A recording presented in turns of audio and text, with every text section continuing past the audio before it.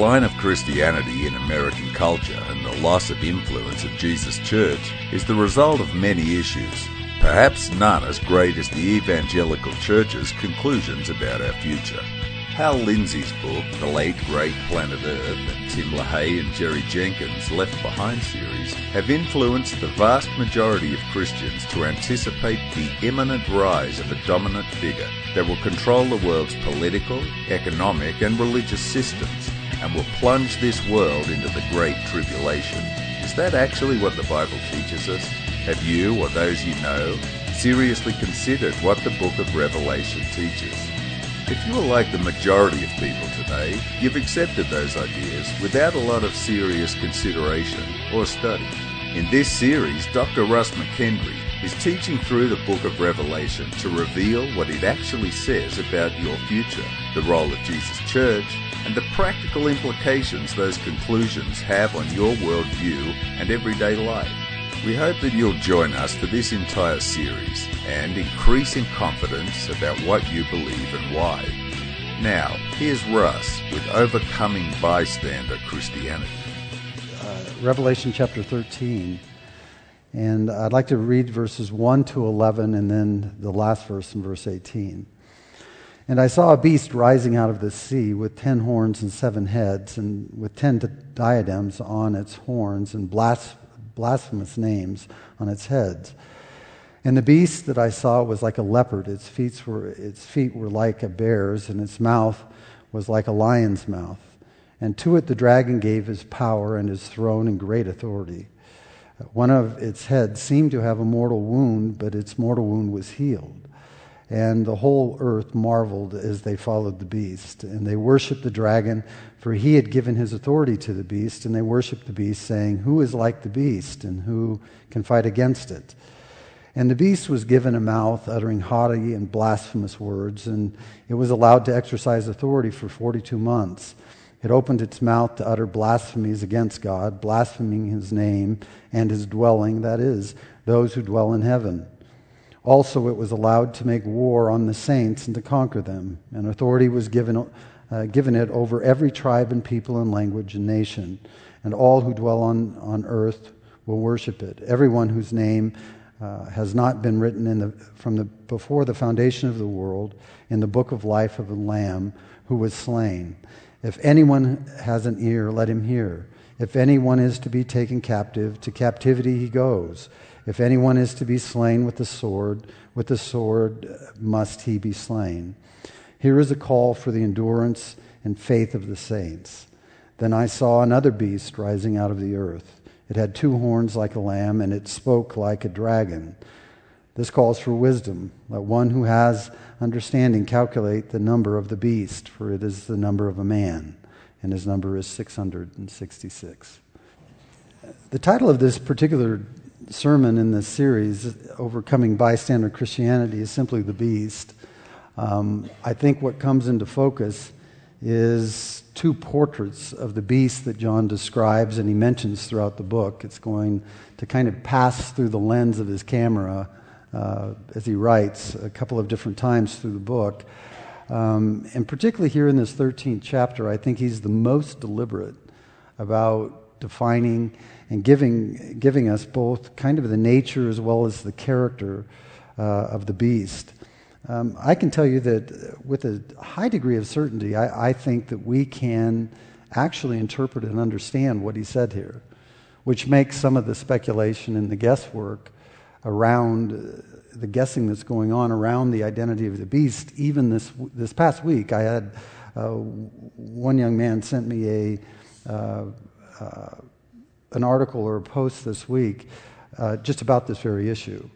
And there's people in the church that are almost like reading this chapter and reading the newspaper at the same time, trying to speculate who this is. I can tell you that I think with a high degree of confidence that this is a person that already lived.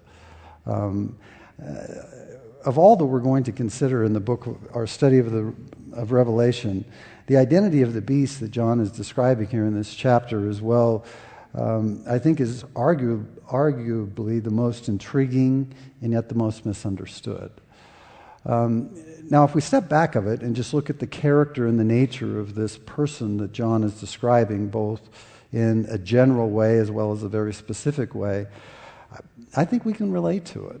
Most of us have had, we've had people that are like beasts in our life. Some of you had fathers or perhaps mothers that were beasts. Some of you might have gone to, I know I went to seminary and sat under men that I thought were beasts. Actually, there was quite a bit of speculation coming out of Baltimore this week that it might be Peyton Manning is a beast. This all-powerful being that just can't be stopped. But in all seriousness, I think that this is something that we need to spend some time on. And I think for the most part, the church in the United States has been almost like a child that has been encouraged in kind of like a tantrum. The speculation, it's very difficult to talk about this because it seems too simple for a person who has these wild imaginations about who the beast can be.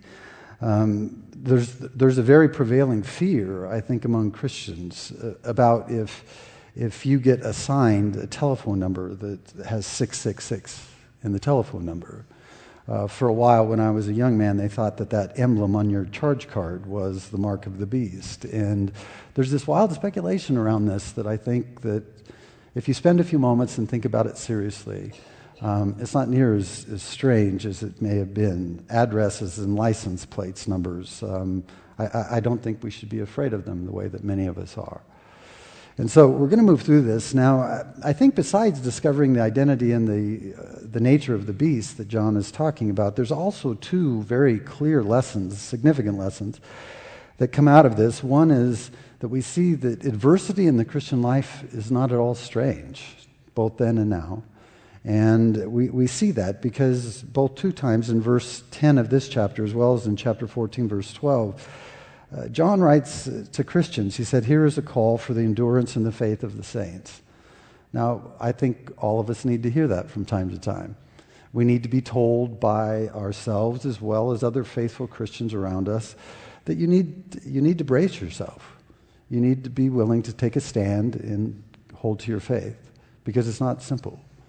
And a second lesson that kind of comes out of here, and I'll develop these a little bit more at the end, there's a consequence to your thinking. And what we see here, particularly in verse 16, I didn't read it. It talks about men and women taking the mark of the beast and their head in their hand. And we're going to talk about that because I think Christianity is really compelling when you begin to consider what it says about the relationship between your head and your hand, your thinking and your acting. And so we're going to kind of open that up as we move through this morning. So the outline is simple. We're just going to look at the nature and the identity of the beast, and then we're going to take a little closer look at the two lessons that we can take away from this. And so this first part, the nature and the identity of the beast, I'm going to quickly go through what, for some of you, if you're a non-Christian, I think this might help you. Because first I want to give you some textual requirements of the beast identity. Now what I mean by that is that John sets out some things that I think we need to consider. And they qualify certain things and disqualify a lot of other things. And I'm going to give you 5 of these textual requirements. But just let me say in general as we start here that the description that John gives us of this beast, I haven't seen a single commentator, I've never heard a single person try to say that this needs to be taken literally. Not even one. And I've read probably hundreds of different positions or thoughts in regard to this. And so this is one of those strange places where there's this amazing consistency amongst Christians. As they look at these verses, they're saying, okay, here's figurative language that can't be taken literally. Not a single commentary I've read and not a single man or woman I've heard thinks that John is actually looking at a 7-headed sea monster coming out of the sea.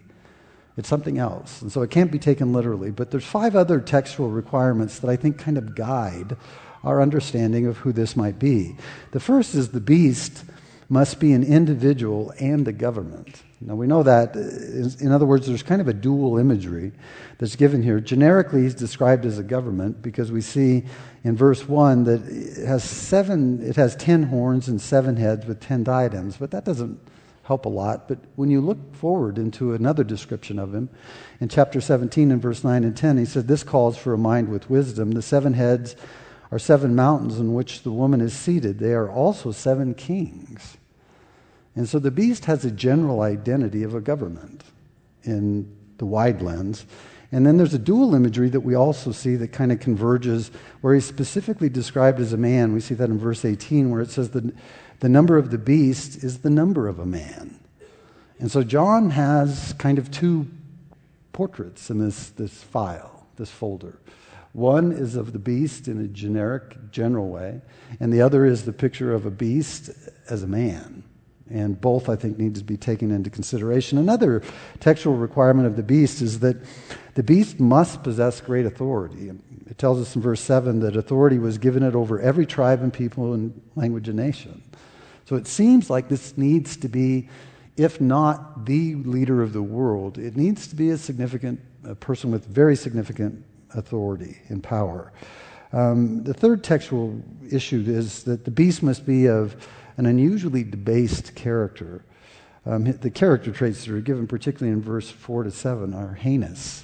They actually allow us to, maybe if you could think in your mind a few moments ago when I was describing it, you could take a person that you know that is reprehensible, some of the mass murderers that we've known in our generation, and you can just multiply them times 100. Maybe you might get close to this man. So he has to be of an unusually debased character. Fourthly, the beast must be an overt enemy of Christianity. This is not a neutral figure in regard to Christianity. He can be sympathetic to religion, but he has to be an overt enemy of Christianity. And we can see that based upon the war that John describes in chapter 13. The last of the textual criteria that we're going to try to look at or answer is that the beast's name number must be the 666, 666. Now, I don't think at all John's talking about just the number 6 3 times. I think he's looking at 666, and we'll look at that a little bit closer. So those are the textual requirements that I think kind of guide us through any legitimate conclusion that would be consistent with what John said. So let's look quickly at some of the answers to the textual requirements. That's always a bad sign when I don't start the clock. Wow, I'm just getting started. You're in for the long haul. Now, the answers to the textual requirements is that the dual imagery is fairly simple. That the information that's provided, it's clear enough that we can actually determine that there's 2 pictures of this identity, not just one. His generic identity is Rome, and that's fairly simple. Again, if you look at Revelation 17 and verse 9, it says, "This calls for a mind with wisdom. The 7 heads are 7 mountains on which the woman is seated." Now, Roman writers, Suetonius and Plutarch, they actually both wrote of a Roman festival called, it was actually called the Feast of the Seven-Hilled City. And so in history, we know that Rome was known as the city of 7 hills. And so in 17:9, it seems like it's saying, well, that 7 heads actually refers to those 7 hills. There's actually a coin that was discovered. It was called the coin of Vespasian, who was the emperor from AD 69 to AD 79, that was picturing the goddess Roma as a woman seated on the 7 hills. And so that seems to have substantial historical correspondence. And so his generic identity seems to be the Roman Empire. But his specific identity is narrowed to Nero, who was the emperor of Rome. And again, in verse 1, it says, "I saw a beast rising out of the sea with 10 horns and 7 heads and 10 diadems." Now, if you look at that statement in regard to the 7 heads, and again, you look under it look at it to try to let Scripture speak to what that might be, in chapter 17 and verse 10, it says, "They are also 7 kings." Now, here's kind of a cryptogram. He's giving you a statement that kind of has a lot of meaning to it. He says, 5 of whom have fallen, one is and the other has not yet come, and when he does come, he must remain only a little while. Now, if you look at this chart, these are the Caesars the recognized Caesars of Rome. They all came from one family up until Nero. You had Julius Caesar that reigned from BC 49 to BC 44. Then you had Augustus Caesar that was actually reigning when Jesus was born from 31 BC to AD 14. Then you had Tiberius Caesar who was reigning when Jesus was crucified. And from AD 14 to AD 37, then you had Gaius, who was also known as Caligula, from AD 37 to 41. And then you had Claudius from AD 41 to 54. Now, if the timing of this book is at all relevant, which I think it is, what John is actually saying, 5 have fallen with this beast. 5 have fallen and 1 is.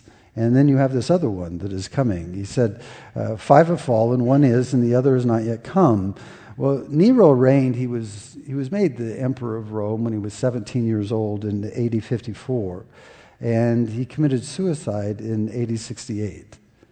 And so he reigned for 17 years, and he had this reign that went from, it was bad in the beginning, but its progressed in a way that I think was consistent with what they suspected was a very, very severe bout with a number of sexually transmitted diseases. And by the time he was done, he was literally out of his mind. He was known throughout the empire as the Beast. But upon his death, the empire was thrown into a cauldron of civil war. And the reason is that he took his life and he had no surviving heir. Now, the reason he had no surviving heir is that he actually kicked his wife to death, who was pregnant. She was both sick and pregnant with their son, and he kicked them both to death. And the fact is that he was the last, because he killed his brother Britannicus, he was the last surviving heir of Julius Caesar. And so when he died, the line of Julius Caesar died. Now, over the next year, they called it the Year of 4 Emperors, and all 4 divisions of the Roman army suggested they created coups.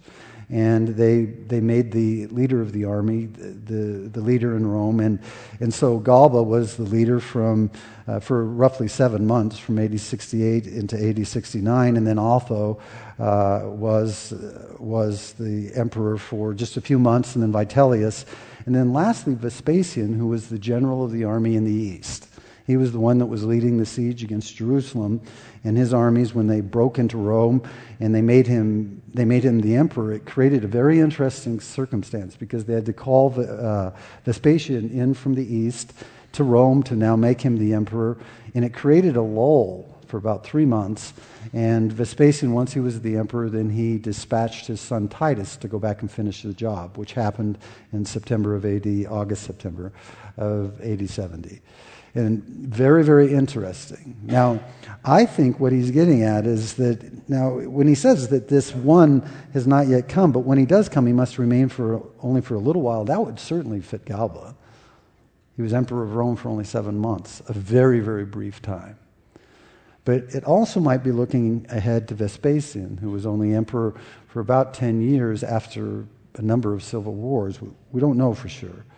But we know these 7 heads in these 7 hills, they fit perfectly the picture of what was commonly known about Rome. Now, the 10 heads and the 10 diadems is another thing that I think I've discovered this. This is a little bit different than the previous series I did in 2004. I believe the 10 horns and the 10 diadems or crowns are actually the 10 provinces. The 10 provinces of the Roman Empire that were commonly known and represented among the Senate in Rome, the city. And so this picture fits like a hand in a glove. You can't, I think in the first century there would have been absolutely no question at all. But given 2,000 years and a lot of weird speculation, we seem to be really confused about this. And so we see, secondly, that the authority of the beast is something that the text requires of us. This dual identity, I think, makes it kind of simple, but the authority of the beast, I think, is interesting. And because we see that he must be a central figure of great power, it would be impossible, I think, for someone to read the book of Revelation and not conclude that this character that John describes, that he doesn't play this very, very significant role in the outworking of the book. We see that in verse 2. He says he has great authority. He reinforces that in verse 7. Authority was given it over every tribe and people and language and nation. world authority.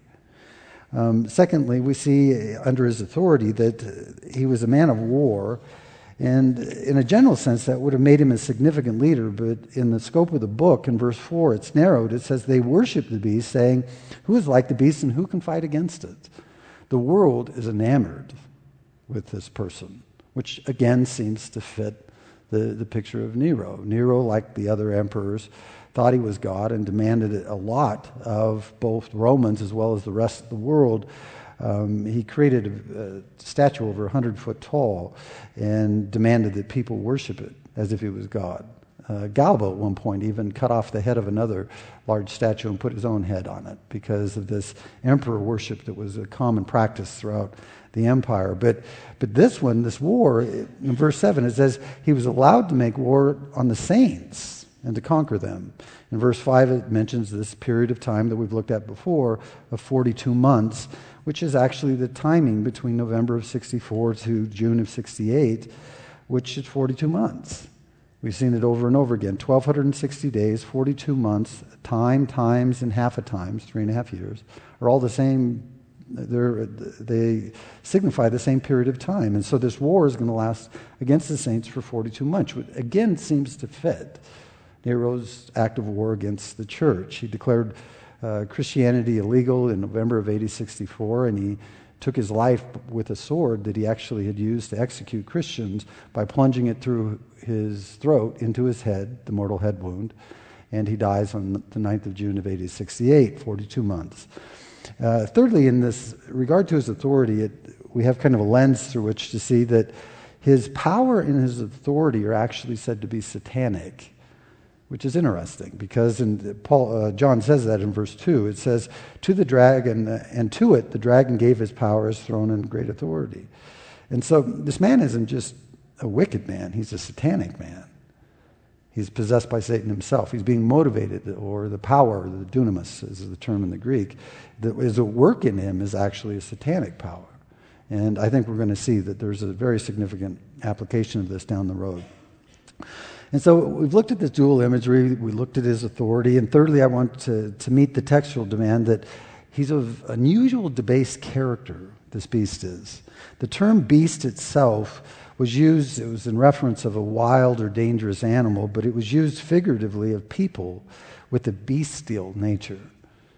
This would be a person that you wouldn't throw this term around. They didn't in Baltimore, but that's what happened on Thursday night. But this particular person is a monster.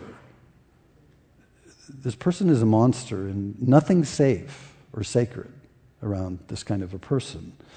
And we see in verse 2 that it says, and the beast that I saw was like a leopard, its feet were like a bear's, and its mouth was like a lion's mouth. There's a lot of debate about this. There's some people that say, well, that was like the convergence of all of the animals that Daniel described in the book of Daniel. And they're all just kind of a hybrid put into this one person, or this one nation. Some people think that it just depicted the ferocity of Nero. Throughout, like as I said, throughout the empire and for centuries thereafter, both Christian as well as non-Christian historians referred to him as the beast, a monster. And so this character is an unusual, debased nature. Suetonius, a Roman historian, he wrote this. He said that Nero compelled 400 senators and 600 Roman knights, some of who were well-to-do, and of a blemished reputation to fight in the arena. Nero was so extravagant in the way that he lived that he actually had to execute rich people to take their money, to confiscate their money for the government, something that we see occasionally. But what he did is that he wouldn't just bring charges against them, he would just put them in the Colosseum and let lions eat them, have them kill each other for the amusement of the crowd. But literally hundreds of noble men and women he had killed. And so the Romans didn't particularly like him. They were doing everything they could, but how could you argue against a god? He was in the line of Julius Caesar. And so his tenure or his leadership in Rome went on for quite some time.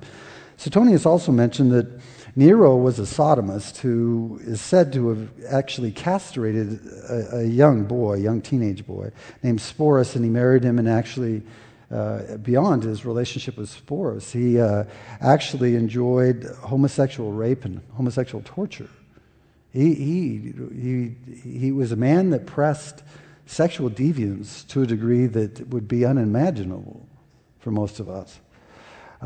He actually ruthlessly and brutally killed, by any sense, he would be considered a serial killer to us today, but even amongst his family.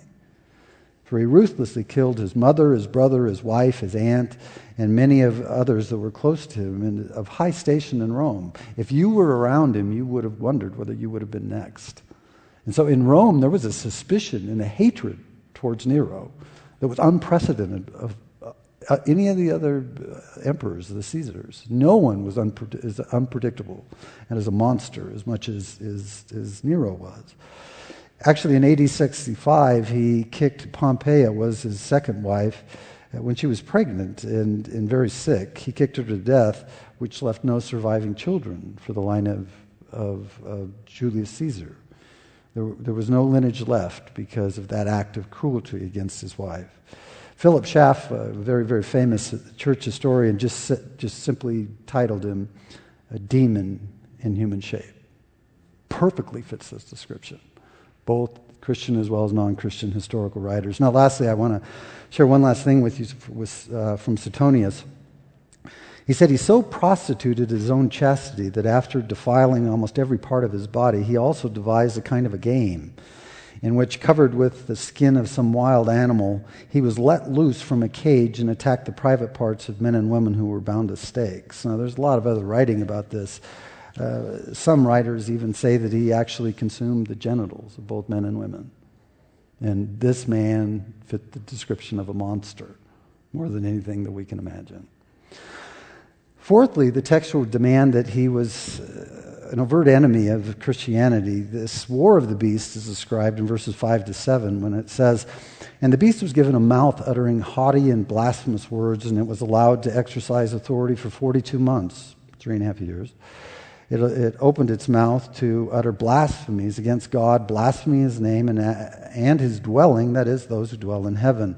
This is the first marking that the dwelling of God is people and not bricks and stone. But anyway, it goes on in verse 7. It says, "Also it was allowed to make war on the saints and to conquer them. And authority was given it over every tribe and people and language and nations." Now, we do know that this war, the Neronic persecution, the persecution that came from Nero, was the first persecution of Rome against the church. Eusebius wrote, he said, "Nero was the first of the emperors who showed himself an enemy of the divine religion." And so we know this war of the war of Rome against the church. It didn't have any other suitors. That demand didn't until Nero came along. We also know that Nero actually persecuted Christians as Christians for the fact that they were Christians, not for any other reason. The official cause of the persecution of this war is the distinction that Nero made of Christianity from Judaism. You see, for the previous 30-some years, the emergence of the church from Judaism was so close because of the Old Testament scriptures that Rome looked at them through the same lens. When you could see one, you saw both. But in November of AD 64, Nero distinguished the two, and they would never be brought together again. And the reason for that was really a fire that Nero had started in Rome. From his palace, he could look into different boroughs, from his palace, and he could look at different places of the city, and he thought they were beneath him as a god. And so he sent his henchmen to start him on fire. The backlash and the sentiment became so severe. Now, he did that on the 11th of June, AD 64. By November, he had to find some way, like a booger, to get that off his finger, because they were going to lynch him. That, combined with all these murders and all this taxation and all the different things he was going to do, he was not going to survive. So in November of AD 64, he blamed the Christians. Now, I don't have this on the screen, but Tacitus, another Roman historian, that wrote from AD 56 to AD 117, he wrote this. He said, "By no human contrivance, whether lavish distributions of money or of offerings to appease the gods, could Nero rid himself of the ugly rumor that The fire was due to his orders. So to dispel the report, he substituted as the guilty persons and inflicted unheard of punishments on those who, detested for their abominable crimes, were vulgarly called Christians. And so now people that were Christians, as Christians, were being put to death for their faith, for no other reason. It wasn't the color of their skin, it wasn't the amount of their money, it wasn't their age, young or old, it wasn't their sex, male or female, it wasn't their marital status, married or single, it wasn't child status, it was for no other reason that they were Christians. Now, what is interesting is that it came into focus is that Nero became so hostile in his treatment of Christians that a common practice is that they would impale them and cover them with pitch and light them on fire. And what you know as the Roman candle was Christians burning to light the gardens of Nero at night. He was a monster. And so he persecuted Christians as Christians. We also know that this war against Christianity, that Nero persecuted, his persecution against Christians lasted exactly 42 months, and it was over. When Nero died, Rome lost interest in Christians. They were almost gone. He had almost successfully completely wiped out the church. Peter had been crucified upside down in Rome before Nero. Paul had been beheaded in Rome by Nero. John had been exiled to Patmos by Nero. And the reason for the exile in many different traditions is that he actually tried to have John boiled alive in hot oil. But for some reason or another, God spared his life. And it caused Nero to fear him so bad that he didn't kill him. He just said, "Get him away from me." And he put him to Patmos, where he would write this letter. And so there's amazing correspondence here between all of these things that causes me to say that some of this speculation that I read last week is just like crazy to me. It's like if you were a person that went into a building to do somebody harm and they were pointing to everyone else, you would wonder, how do they do that? You might be glad, but you know it's not the right guy. And I think what most of you think about who he is could be wrong. Now, the fifth and the final textual requirement is this name number of the beast. Now, we see it in the last verse of this chapter where it says, this actually calls for wisdom. It takes a skillful mind. Let the one who has understanding, that is really trying to get at this, calculate the number of the beast, for it is the number of a man. And his number is 666. Now, again, this is what they call a cryptogram, which is a type of puzzle that kind of consists of a short piece of encrypted text. Now, the Hebrew spelling of any Caesar, when you look at Nero, Neron Kaiser was his name. That's what it was in Hebrew. And it's been documented by archaeological finds in the first century that the Hebrew spelling of Neron Kaiser, actually using the equivalent of Hebrew letter numeration. Now we do that all the time. When they still do it when they talk about the Super Bowl. You look at all those numbers and you got to figure it out in your head, because in Roman numerals, a large I is 1, and X and V and all of those numbers, they all have numbers. But when you spelt Neron Kaiser in Hebrew, it came up to exactly 666. The value of his names. There was no question in the first century who he was talking about. Absolutely none. And for some reason, we're worried about the emblem on our charge card. We turn down telephone numbers if they have 666 in them, because we're afraid that we're taking the mark of the beast unwittingly. But we're afraid that we could somehow get it on us. We're going to pass under a scan. They're going to put a chip in our hands. All of that stuff is completely fallacious. And so what does that leave us with? Well, I think the real lessons that come out of this are two. There's two very significant ones. And they teach us something about Christianity in general, but they teach us about the Christian life in particular. In other words, it gets really personal. It just doesn't tell us about this group of people that we consider to be Christians, that kind of in general, generalization. It tells us what it's going to be like if we become Christians. And I would tell you that some of you should take great encouragement of the fact that God's grace has made its way into your life, because you actually admitted you're not a very good person. You actually came to a God that offered you forgiveness. And you said, I want to be a better man. I want to live in a way that would honor you instead of dishonor you. And things began to change. But it seems like God throws a curveball then, because it doesn't seem to get easier. And unless you know some of these realities about Christianity, I've seen a lot of people get very, very confused. And it's almost like, why did you do this to me? I've had people come back and tell you, why did you trick me into doing this? Because ever since I became a Christian, it's gotten a lot more difficult. But those people don't bother me or trouble me near as much as some of you who became Christians and nothing changed. Because something has to change.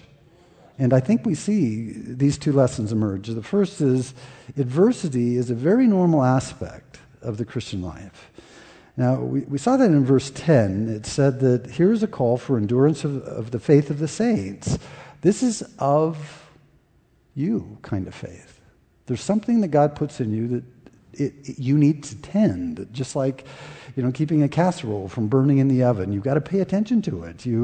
There's things that you can't just be mindless of, in your driving. Some people aren't mindful of their driving, but there's some things that you need to pay attention to, and the Christian life is described like that. He says it twice in verse 10 as well as chapter 14 and verse 12, that he's actually preparing his followers. And he's saying, you need to put your cup on, because you're going to take a few for the team. And for some reason, we all get discouraged. When God puts us under that scrutiny, it seems like something's wrong. And I've had hundreds of, in 21 years of counseling, I can tell you I've had hundreds and hundreds of hours of counseling of people that have come to me confused because their life isn't going easy. Because someone that they loved died. That a business they started didn't survive. That their academic pursuit is cut short because they didn't get accepted to graduate school. But it seems like Jesus, from the very beginning, tried to brace us. And it sounds different than what we hear in the church today. And in Matthew 16 and verse 24, it said Jesus told his disciples, a disciple now is just a learner, someone who just subscribed to Jesus' authority and teaching. He said, if any of you would come after me, let him deny himself and take up his cross and follow me. That's a cost of discipleship. If you're going to follow Jesus, you're going to have to die. You can't follow him and live too, because no one can serve two masters. That includes you. And I think that this is an interesting thing, because some people think that you can suddenly die, and it's more about following a church or following a personality than is following Jesus. And some of you have had to take tremendous stands, maybe even amongst family members, about it, Jesus being more important and the authority of Scripture being more important than your own ideas or the ideas of other people. And this adversity shouldn't surprise you. Christianity isn't intended to take you out of your life. Christianity is intended to turn you around and push you back into it in the most intelligent, intentional way possible. And that's a very important principle that we can see here, is that Jesus is telling them, before all of these things happen, he's telling them, you need to prepare yourself. This is going to take some endurance. Now, there's some of you that are hanging on to your marriage by the skin of your teeth. There's some of you that are hanging on to jobs. You're hanging on to academic pursuits by the skin of your teeth. And to you, Jesus would say, hang on. It's not over. I'm not going to come in and just make it go away. You're going to have to endure. And so that's the first lesson. The second lesson is one that I think is kind of obvious to most of us, is that he shows us here that your thinking has consequences on your living. Now, for those of you that really haven't come to that conclusion, let me just tell you that you can't toy with every idea under the sun and not have it goof you up. Because if it's confusing you on the inside, your life is going to be a mess on the outside. Now, we see this connection in verse 16 of this 13th chapter. It said, also the beast causes all, both small and great, both rich and poor, both free and slave, to be marked on the right hand or the forehead.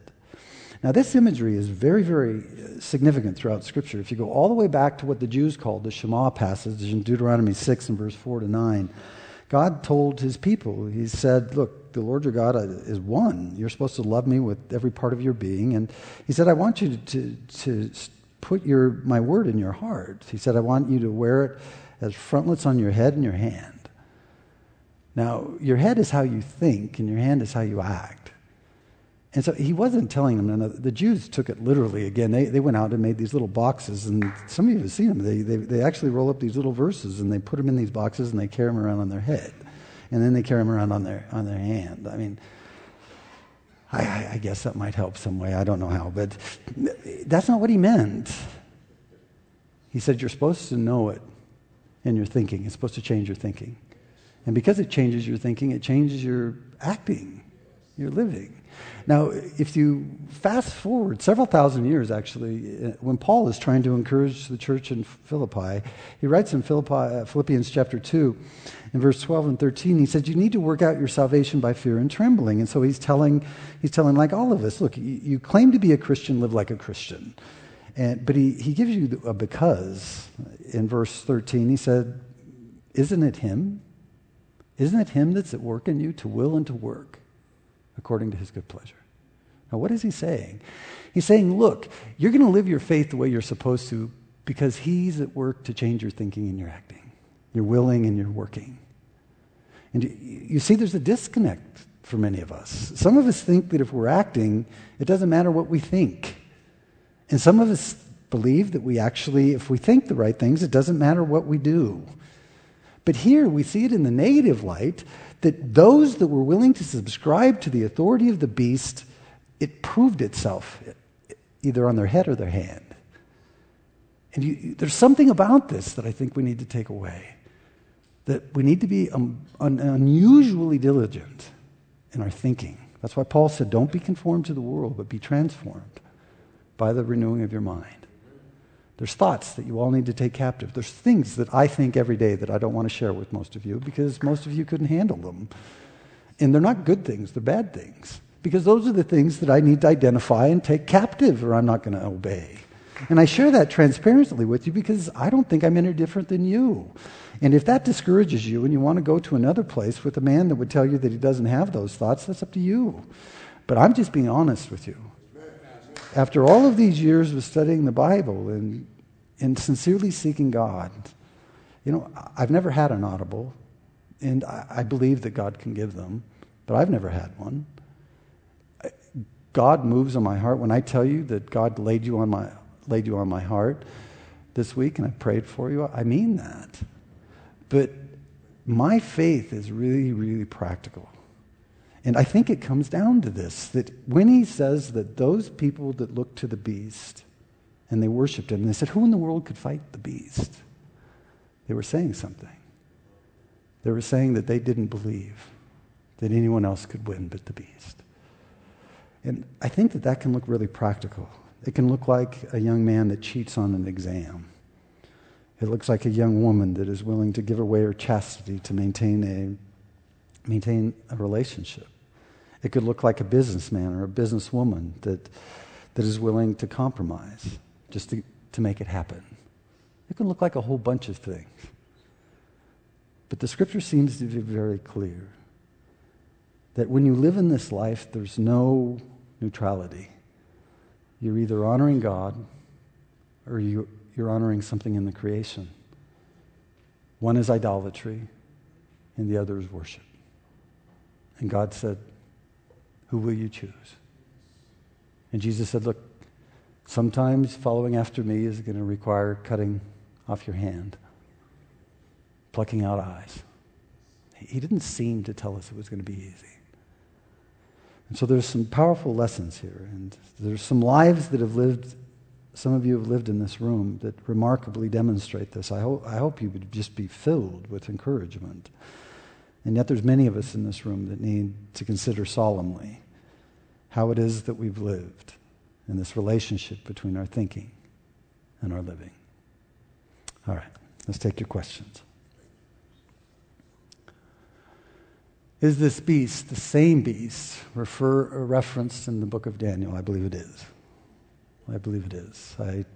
I had a lot of other material that I've had to lop off, but I'll just give you that answer. I believe it is. That when Daniel's talking about the convergence, even from the beginning of the dream that Nebuchadnezzar has in chapter 2 of the different statue representing the different nations, there's a convergence here in national rebellion, international rebellion against God. So yes, I believe it is. When and why did the church start misinterpreting the beast as something yet to be? This is something, this is a judgment call on my part in the beginning. I didn't take a whole sermon to describe to you the different positions, but there's only 4 of how you view the book of Revelation. There is the premillennial position that sees it as all future. The millennium is still in front of us. And so typically that position would see this horrible persecution in front of us. And the premillennial position is represented historically as well as through dispensationalism. And dispensationalism in long term, but it simply means a bunch of ideas that were articulated for the first time in 1830. And since 1830, there's been this hysteria. And there's some of you that can hold to a premillennial position historically, and you're not caught up in all of this because you just see a second coming in the beginning of a 1,000-year reign. The second position, besides the 2 premill position, is this all-millennial position, which the Alpha primitive negates it.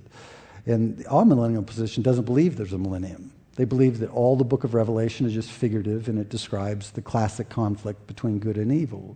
But there seems too much historical correspondence to it, I think, for that. But the last position, the position that we would hold here at L2, is the position of postmillennialism. We believe that what we're going to see in chapter 20 is happening, and Jesus is going to come back, still future, and there's a progress that the church will make under that reign of Jesus from heaven through his people now on earth. And it's a fairly interesting position. I held the other position my whole entire life until 2003, and I spent 2 years on this study, and I had never considered some of these things. And so when my mind was given to the contemplation of the beast and the contemplation of a period of tremendous tribulation, I, like many other people, could be easily swept away because I had no balance. I had no capacity to see that. And that's the purpose of this whole study, is perhaps not to convert you from your present position, but at least to let you know that there's an intelligent position out there besides the one that you think you hold now. You can take that however you like. Okay, last question. Why would God lead John to write absolutely obtrusely about a man who was already acting as the beast? Well, I think that there's a relevant perspective in that right now. Was he really that obscure to those people in the first century? Or did they read that and say, well, we know exactly who that is? You know, if most of you know the numbers of players on teams, whether it's basketball teams or baseball teams, and you might refer to them just by their number. You know, we talked about the other night, you would know number 80 or number 88 or number 18, number 87. You think of those numbers, you think names. So why is it so obscure? Why do you think it's so vague? Perhaps it's just vague to you, and it wasn't vague at all. That would be my argument. So, good questions today, by the way. All right, let's pray and we'll prepare for communion. Kyle will come up with the rest of the band, and we'll take communion and finish our worship together. Father, I would ask that this would be a time in which you would encourage us, that there would be an interest that Jesus would take on his people that was so significant that he would write of these events, just, I believe, shortly before they happened, to prepare people to go through and to navigate through days and weeks and months and even a few years, so that they would persevere, so that their faith would continue to honor you instead of them being knocked off their pillars and fall in their faith. And some of us know what that's like. There's been times that you've braced us for some things, and then there's times that we're just absolutely taken by surprise. But either way, it seems always as if your grace is sufficient to guide us through. And so what we want to do for the next few moments is just the Christians that are in this room, we want to be able to raise our hands to you as we worship. We want to be able to come down and to mark again our faith that is dependent upon a broken body and a shed blood, and that only by the precious life of Jesus our Lord. And so as we worship you, we pray that it would almost be as if you would condescend and snatch up to your own heart the feebleness of our words and our songs, and you would cause them to really please you. I pray that you would minister them in our hearts, and the Christians in this room would be greatly edified. And so we complete these moments now with our worship and honor to you. We thank you for our time. We ask and pray these things in Jesus' good name. Amen. You've been listening to the L2 Sermon Series, Overcoming Bystander Christianity, taught by Dr. Russ McHenry. If you have any questions or comments about the podcast, email feedback@l2today.com. And thanks for listening.